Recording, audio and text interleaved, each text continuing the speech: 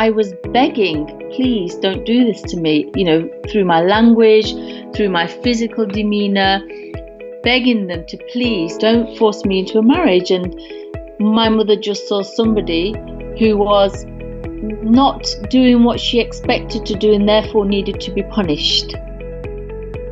Jaswinder Sanghera was 16 when she decided to run away from her family home to escape a forced marriage. Her choice of freedom didn't come without devastating consequences. Her family disowned her, and she has never met them again. However, this traumatic event did not break Jaswinder. She has founded Karma Nirvana, a British charity that supports both men and women affected by honor-based abuse and forced marriages. Today, she is a highly acclaimed international speaker, an expert advisor, and an author of the best-selling memoir, Shame. Hello, this is Indre, and you are listening to the I Bounce Back podcast. Today's episode is brought to you by The Gallery. Based out of New York, The Gallery is a curated collection of photographs from around the world. While we are all unable to travel, this is a great way to bring a piece of the world to you. All prints are made from 100% recycled aluminum, giving your wall that gallery finish. Right now, The Gallery is offering our listeners 15% off their purchase by using the code 15OFF. Go to thegallery.com. That's THEGALRY. So your wall will never be boring again.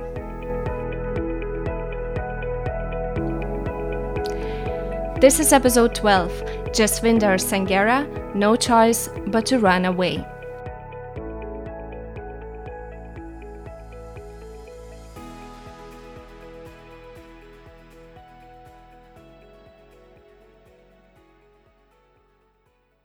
I think the first thing to say is that forced marriage is not a tradition. It is abuse.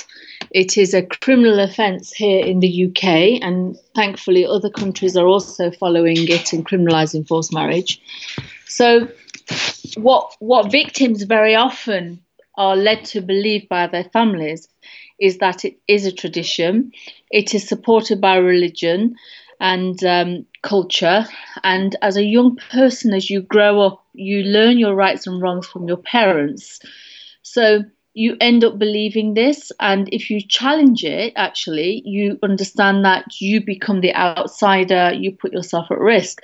So by the time you get to the age of 9, 10, 11, it becomes your norm that you are going to be marrying a stranger. But what I understood and I witnessed with my sisters was that very norm. But when you try to challenge it, you are actually putting yourself at greater danger of being forced into a marriage. So I think the point is that it's not a tradition, it is abuse. It's not supported by culture, religion or tradition. And are things changing? I would say yes, because there is greater awareness now. More people have support in terms of legislation. So we never had law, civil or criminal law.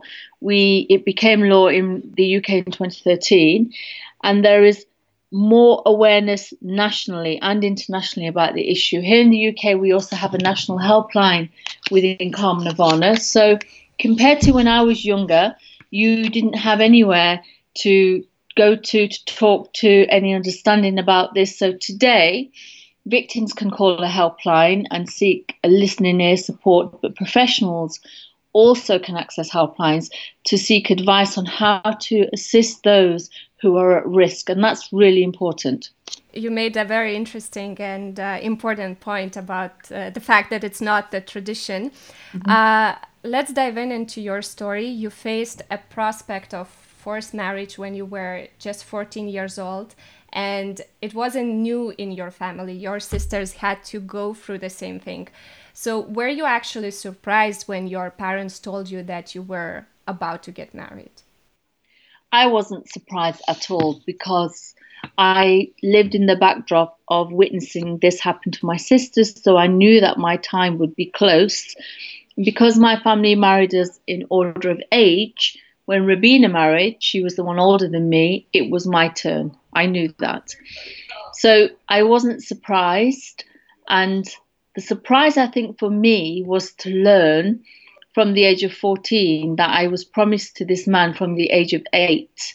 So at 8 years old, I had already been promised to marry this man in the future.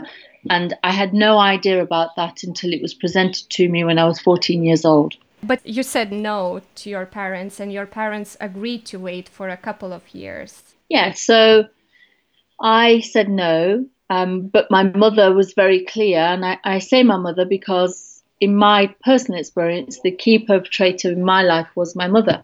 So female perpetration is something that does happen in this space, and that also included my sisters, who were reinforced in that I had to marry this stranger and not shame the family.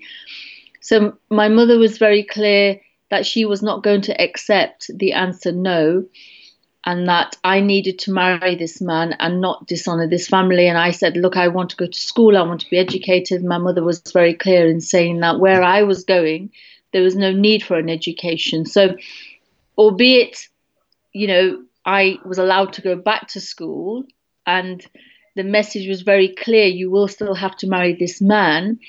When my parents took me out of education was when I started to protest more. So, my mother had said this is happening. I went back to school. It went quiet. But then when I got near to the age of 16, and this is when families do marry you off, because you can marry at 16 with parental consent in the UK. That was when I protested. I don't want to marry, I don't want to marry this stranger. And that's when they took me out of education and held me a prisoner in my own home. In Indian culture, and of course not only Indian, there are so many other cultures where an absolute obedience is what is expected basically from children, and it is very deeply ingrained. But is this obedience based only on respect to the elderly or also on fear? I think the way to understand it and the way I can describe it is to say that I grew up within a family where it was not abusive, actually, growing up from 0 to 8 years old. The house was warm, it was clean, we were fed, but we were being taught that there were very big differences between how women behaved and men behaved. So, for example, by the time I was 8 years old, I understood that we didn't cut our hair because we were told it was our religion. We didn't look at boys or talk to boys because that was shameful. We didn't sit in the presence of men because that was shameful. We didn't answer back because that was dishonorable. So, I saw that through parenting. So by the time I got to 11 and 12, the rules changed. And then through parenting, and then for a young person, you learn it through your rights and your wrongs. It's through learnt behaviour, what you can and can't do. But what we were being taught were things that were rooted in what was acceptable and unacceptable, what was honourable and what was dishonourable. So when you're a teenager, you would hear different messages like, you mustn't date, you mustn't, for me, one was, you mustn't integrate. That was deemed as dishonourable. You mustn't wear makeup. You mustn't go out with your friends. Or in today's context, some of the victims talk about how they're not allowed to have a mobile phone or social network, so they hide a secret mobile. So you're taught these things, but you also understand that if you don't follow the rules, then there's going to be a risk. So if I had a secret boyfriend and my mother found out about it, that could be a trigger for a forced marriage or physical abuse or psychological abuse. So you always behaved in a way according to what was honourable.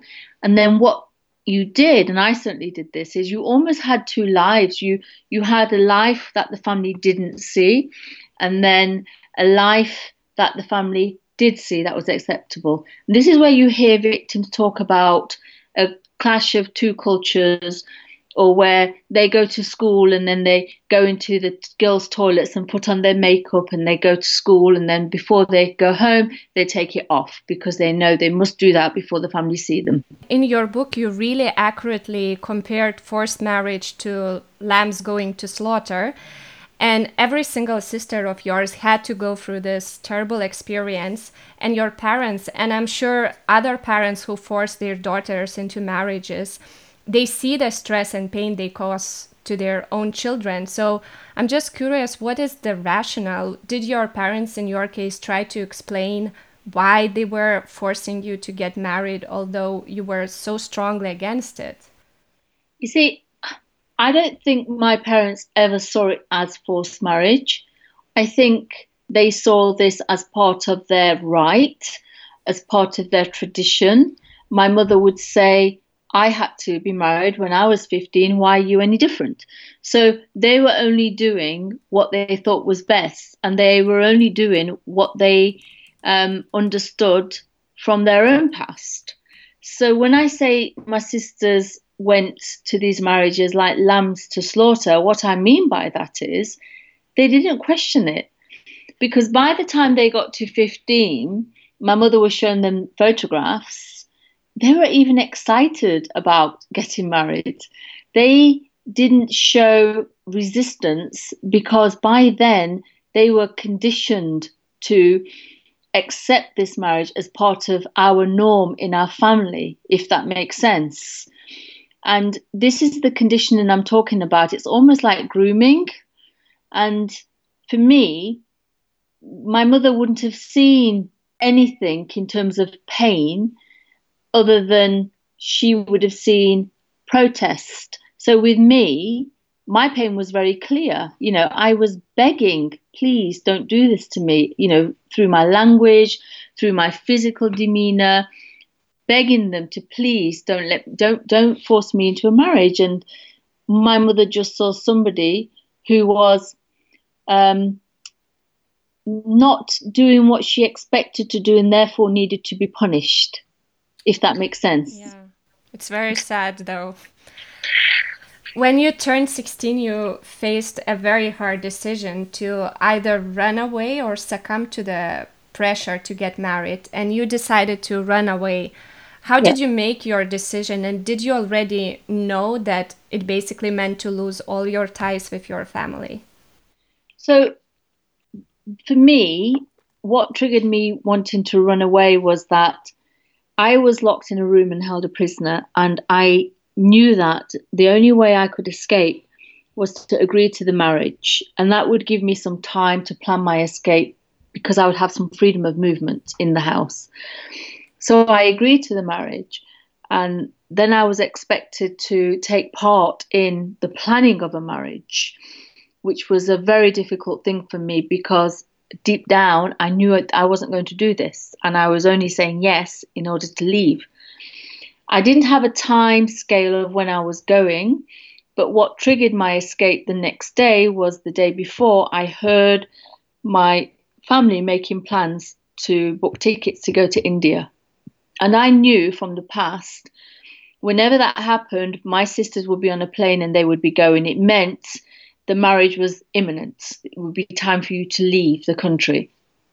So hearing that the next day was when I ran. And I ran to make the point that I'm not marrying a stranger. I don't want to get married. And I believed that if I made this point in this way to my family, they would accept it and they would say, okay, she's given us a very clear message now that she doesn't want to get married. We will call the marriage off. You can come home and continue school. That's what I believed. And in fact, I should say that is what I hoped. That's what I should say. What I never, ever imagined was my parents' response. My mother, when I rang home because I was reported missing to the police, answered the phone, and she spoke on behalf of the family, and she was very clear. And she gave me a choice, and I still call it a choice even today. And the choice was this: you can have your family and everything you've ever known and the people that you've loved throughout your life, but it means marrying a stranger and conforming to an honor system that clearly oppresses women. That's what it means. Or you can have what actually is your right to be free, to be independent, to be educated as a woman, but it means you will never have your family again. And that means being disowned.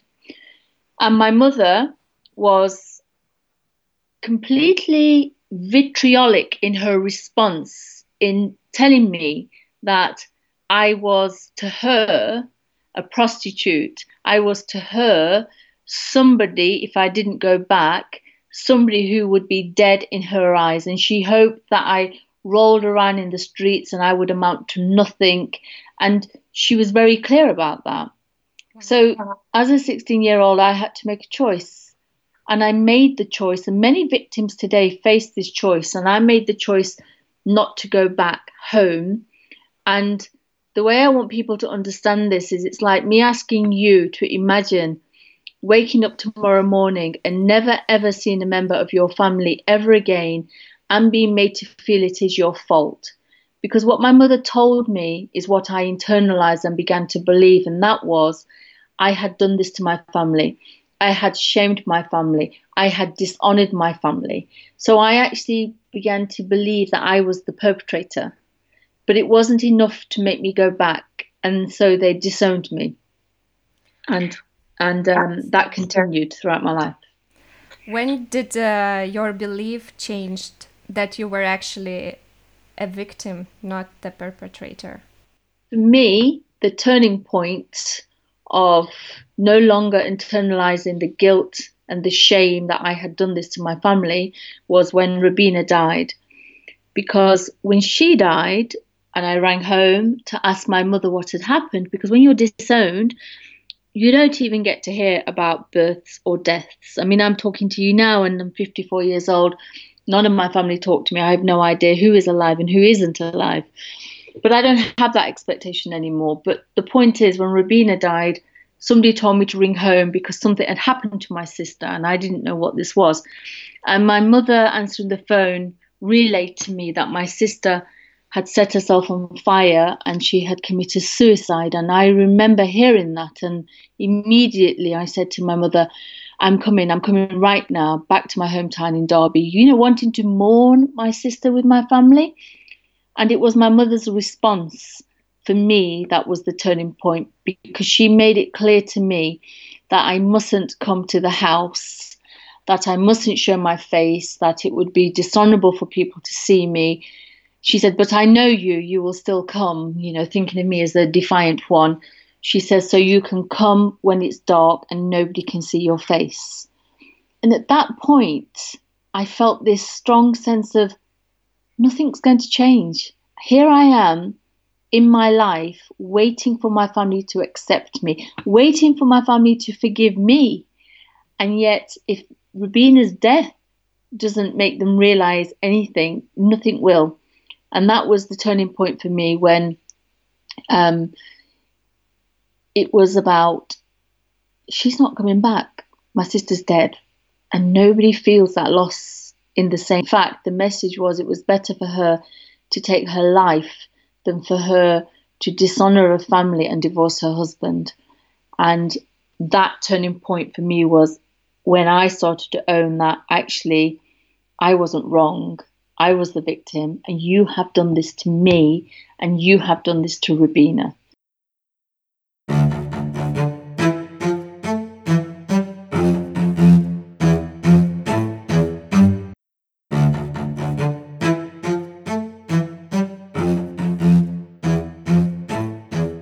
Write a review, and then you can share it with the world in any social media platform. And then your friends see it, and you can share and discover new shows together. This is Steph, instigator of Pod Rev Day, Podcast Review Day. And I'm Andy from Inspired Money. And I'm Ariel of Earbuds Podcast Collective and Castbox. We're here to tell you everything you need to know about Pod Rev Day, which is on the 8th of every month, of every year, of every century, of every, you get it. We are posting podcast reviews as part of hashtag PodRevDay, Podcast Review Day. Because podcasters work their butts off and deserve to know how much they've impacted your lives. And you can do that through reviews. Even 1 star feels surprisingly good. Does It it? lets you know that people are at least listening. Don't be a passive podcast listener. Write a review and tell your favorite creator what you love about their podcast or about a specific episode. And to participate, you just need to do 1 review. And we'll see you every 8th of the month. PodRev Day, because podcasters deserve to hear it.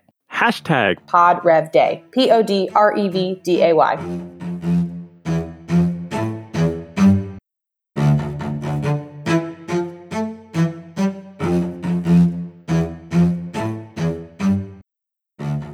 If you haven't done so yet, write a review or rate the I Bounce Back podcast on any major podcasting platforms. You can find our podcast on Apple Podcasts, Spotify, or Stitcher, as well as on the website ibounceback.net.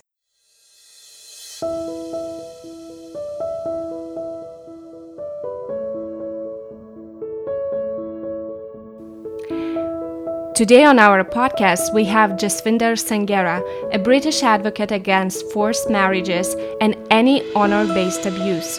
According to UNICEF, across the globe, levels of child marriage are highest in sub-Saharan Africa, where 35% of young women and girls were married before age 18, followed by South Asia, where nearly 30% were married before age 18.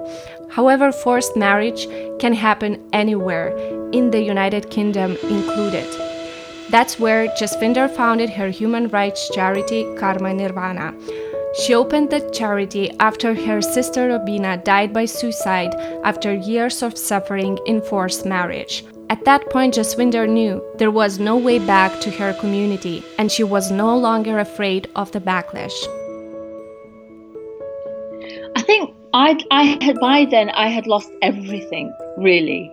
You know, I for some reason realized I was living my life on hold, waiting for my family to reason with me. And then when Robina died, it was as if everything had gone. And I had this conviction where I didn't care almost. You know, I didn't allow the challenges to be obstacles. I waited for both my parents actually to pass away. They died before I started to publicly start sharing my story. I felt a sense of I couldn't do that until they were not here. And I say that because I began to realize and understand and have empathy for my parents, because they were only doing what they knew was best. They were only doing this because they wanted and they needed the acceptance of the family and the community, and this community would have disowned them if they had accepted me back. That's not a justification, but that's how it was. So for me, I wasn't thinking about the challenges. I became fiercely a person that was angry, actually. I wanted to change things. This wasn't right. This was an injustice. And so the challenges were there, absolutely. And I fought back and continued to fight back. And then the communities never worked with me. In fact, they slowed me down. And, you know, I was called things and I have had threats and risks. But then I would find people who would work with me. So for every obstacle, I would learn not to walk into it, but to walk around it. So this is where you start to not work with the community who are, at my time, back in 93 to 97, were in denial. You know, there wasn't the evidence this was happening. I was accused of shaming my family and shaming my community. But then I would come back stronger and harder, talking about my experience, talking about Robina. And for me, that was the fight and the conviction and the passion. Your organization has been active for more than 25 years, and It is known internationally. Have you lost count of how many women and girls you helped and saved? Absolutely. And it would be impossible to put a figure on that because, you know, the organization reaches far and wide. I'm talking to you now. And for me, in 1993 to 1997, I remember not being able to get more than 2 people in a room to hear what I had to say. And I remember when I established the helpline, in 93 to 97, and not one person called the helpline, but I believed they were there. These victims were out there. They just didn't know we were here. Then the helpline became a national helpline in 2008 at Carmen Lvana, which is now funded by government. And in the last 10 years, it's received over 90,000 calls for service. And even then, we noted this abuse is underreported. And then when you look at the number of organizations like police forces, schools, other organizations that are talking about this, that are developing practices, that's going to impact on people being supported. So, we've supported thousands, but there are many more people to reach yet. It's still, to me, hard to believe, I don't know, maybe that's not the right word. You achieved so much, and it's just hard to believe that nobody reached out from your community to kind of congratulate you for your work. No, I mean, you do what you do because you believe in it, and life has two rules as far as I'm concerned. One is never to quit, and number two is always remember rule number one.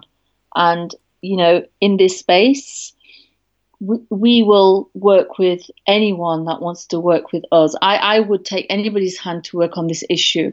And for those who have not come forward, and I have to say, I've never seen members in my community take a stand against these abuses in the way I would have hoped. They were always invited to the table. The chair was always a vacant chair, but I didn't allow them to slow us down. So we found another way. But I do believe that things are changing. And I do believe that even when I hear about calls to the helpline today, victims are just like me when I was 16. But also we are now getting family members, mothers who are ringing the helpline who say, I don't want my daughter to be forced into a marriage. Can you help me? And that's wonderful to hear that, within the communities, there are those people who are like-minded and they're bravely taking steps to protect their children. Even if they can't do it overtly in their community and speak out, some are doing it silently. And that is a key change I've seen. In one of the interviews, you have mentioned that it was so painful for you to leave your community that you had to sort of block all the cultural connections that you had.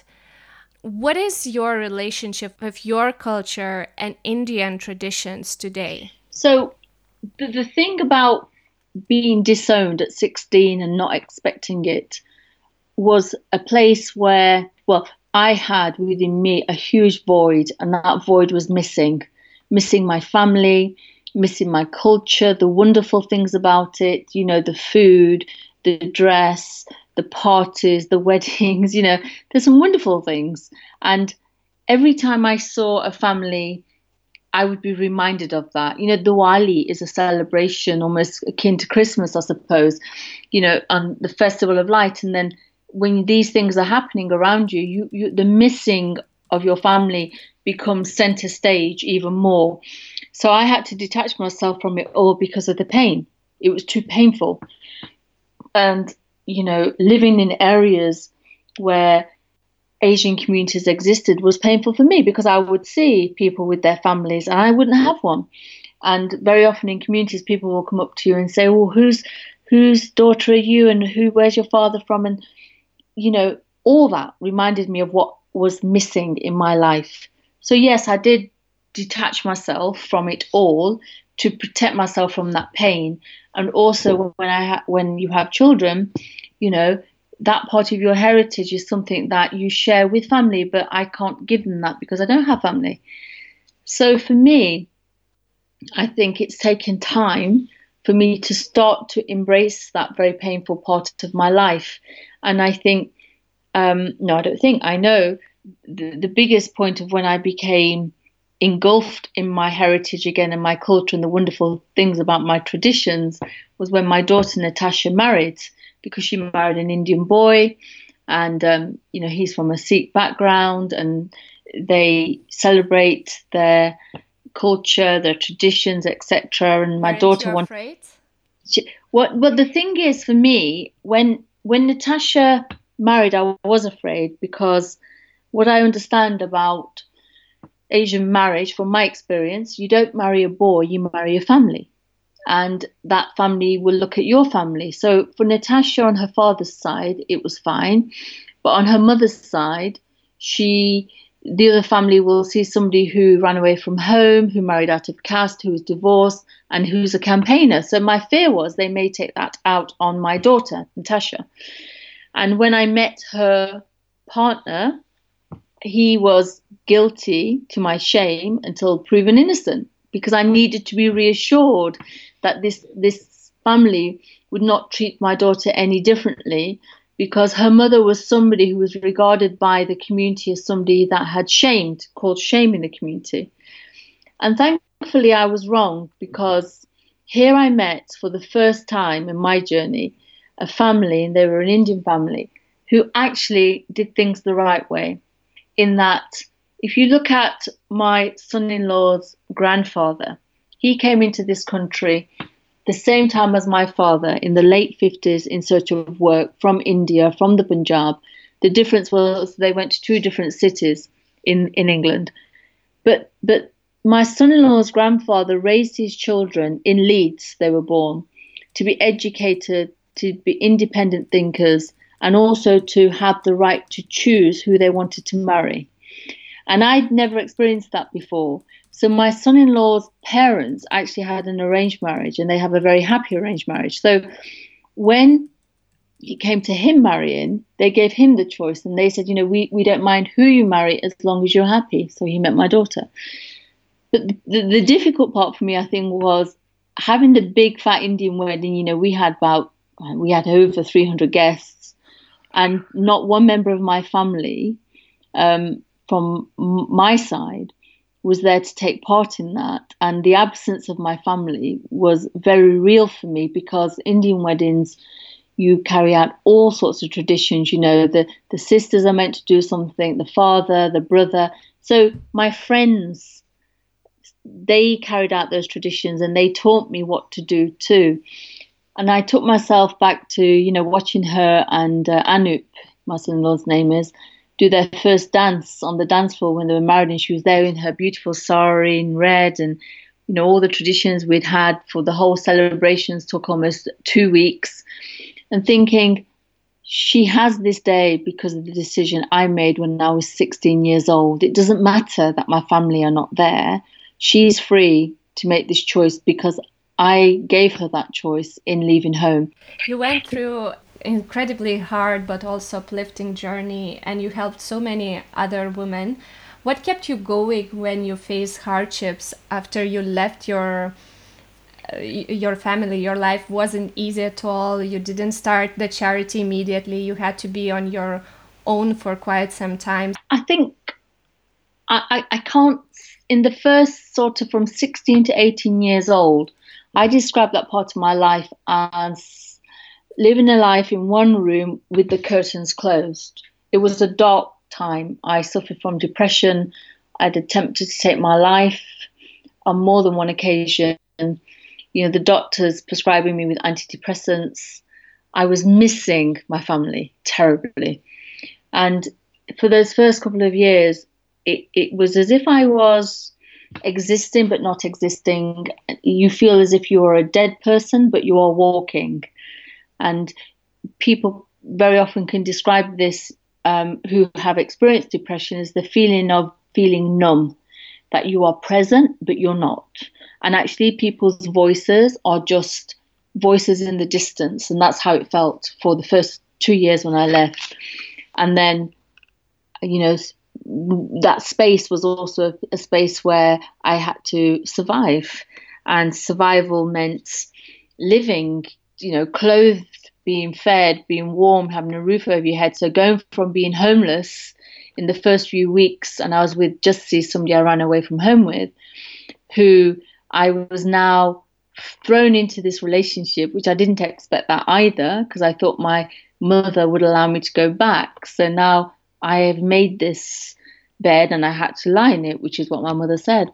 So then being thrown from the innocence of a 16-year-old that was robbed of a childhood, actually, to be thrown into the real world and then married and then working, I just became a functional person, surviving, because that's what you had to do. And I was living in a space where I was trying to better myself, through work, through marriage, respectability, because then maybe my family might accept me. And that's what I was thinking and feeling and hoping. And I think for me, the turning point, what kept me going for not feeling that I was constantly this victim and feeling sorry for herself, because that's how I felt, was when I gave birth to my daughter, Natasha. I was 19 and a half. And all of a sudden, it wasn't just about me. I had a responsibility. I had somebody else that I had to take care of. So it shifted things from myself to looking at this child.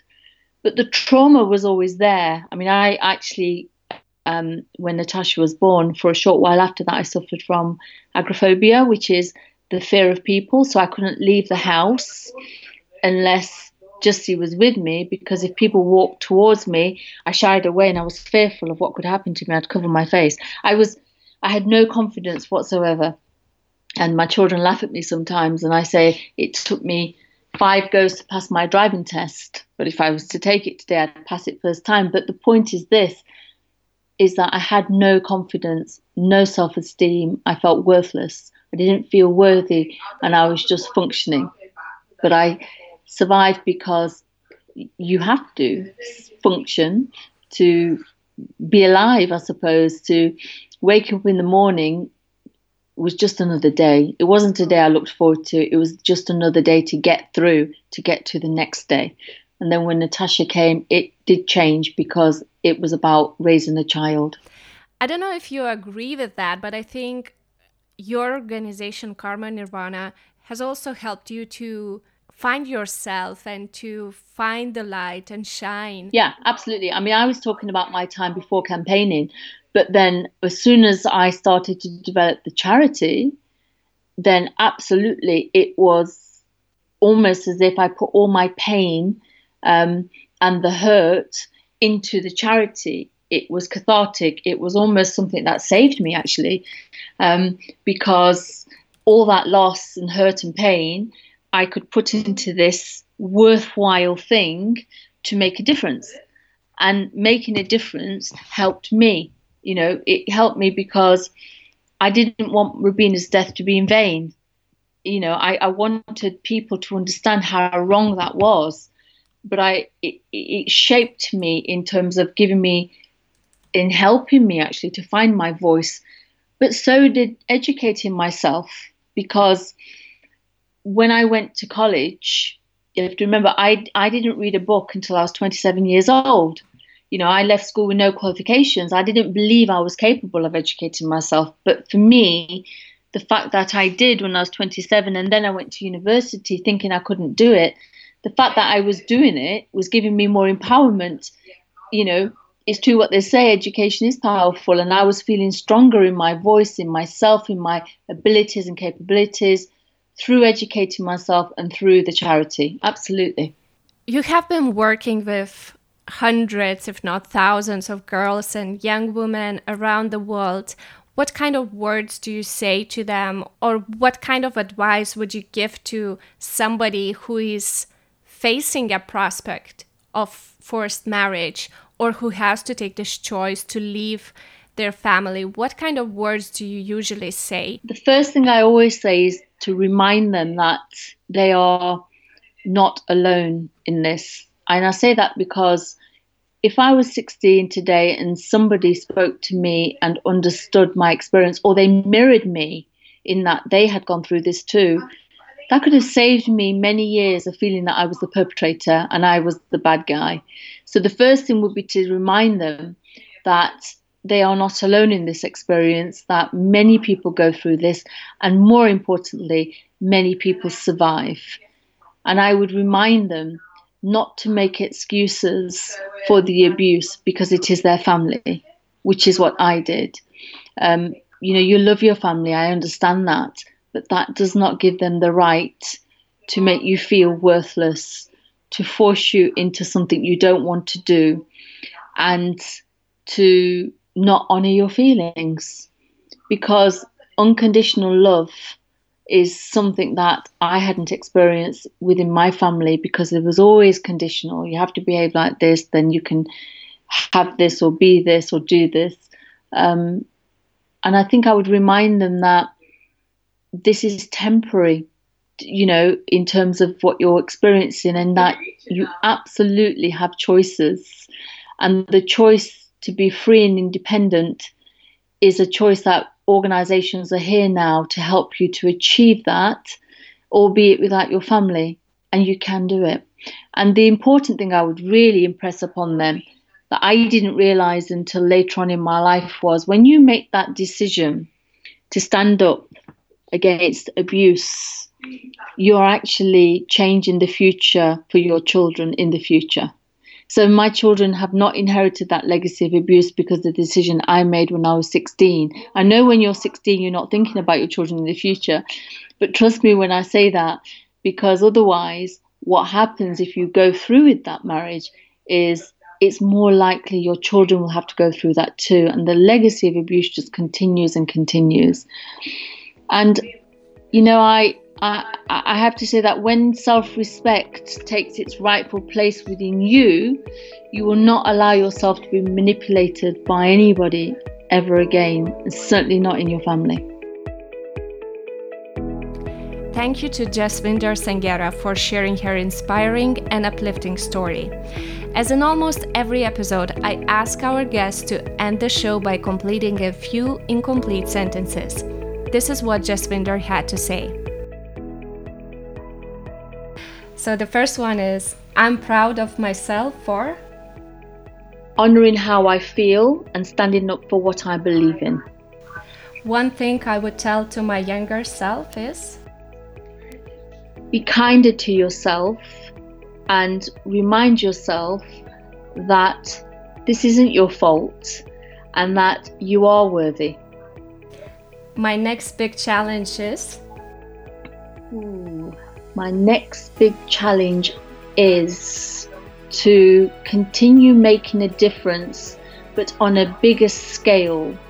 I know that I have achieved what I set out to achieve with Karma Nirvana, but now it's time to do something even bigger, to make a bigger stamp on the world, because service is really important and I want to make a bigger difference this time.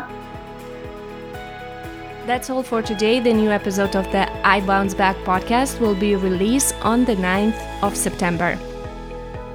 I started to use pharmaceutical opiates, and I started to get them by breaking into doctors' offices, medical centers, pharmacies, stealing them from the lab where I was working, the rat lab. So I was really in bad shape. I was really a mess, and that just led from one disaster to another. Don't forget to check out our website, ibounceback.net, where you can find the latest episodes and blog posts. I'll talk to you in 2 weeks. Stay safe. Bye.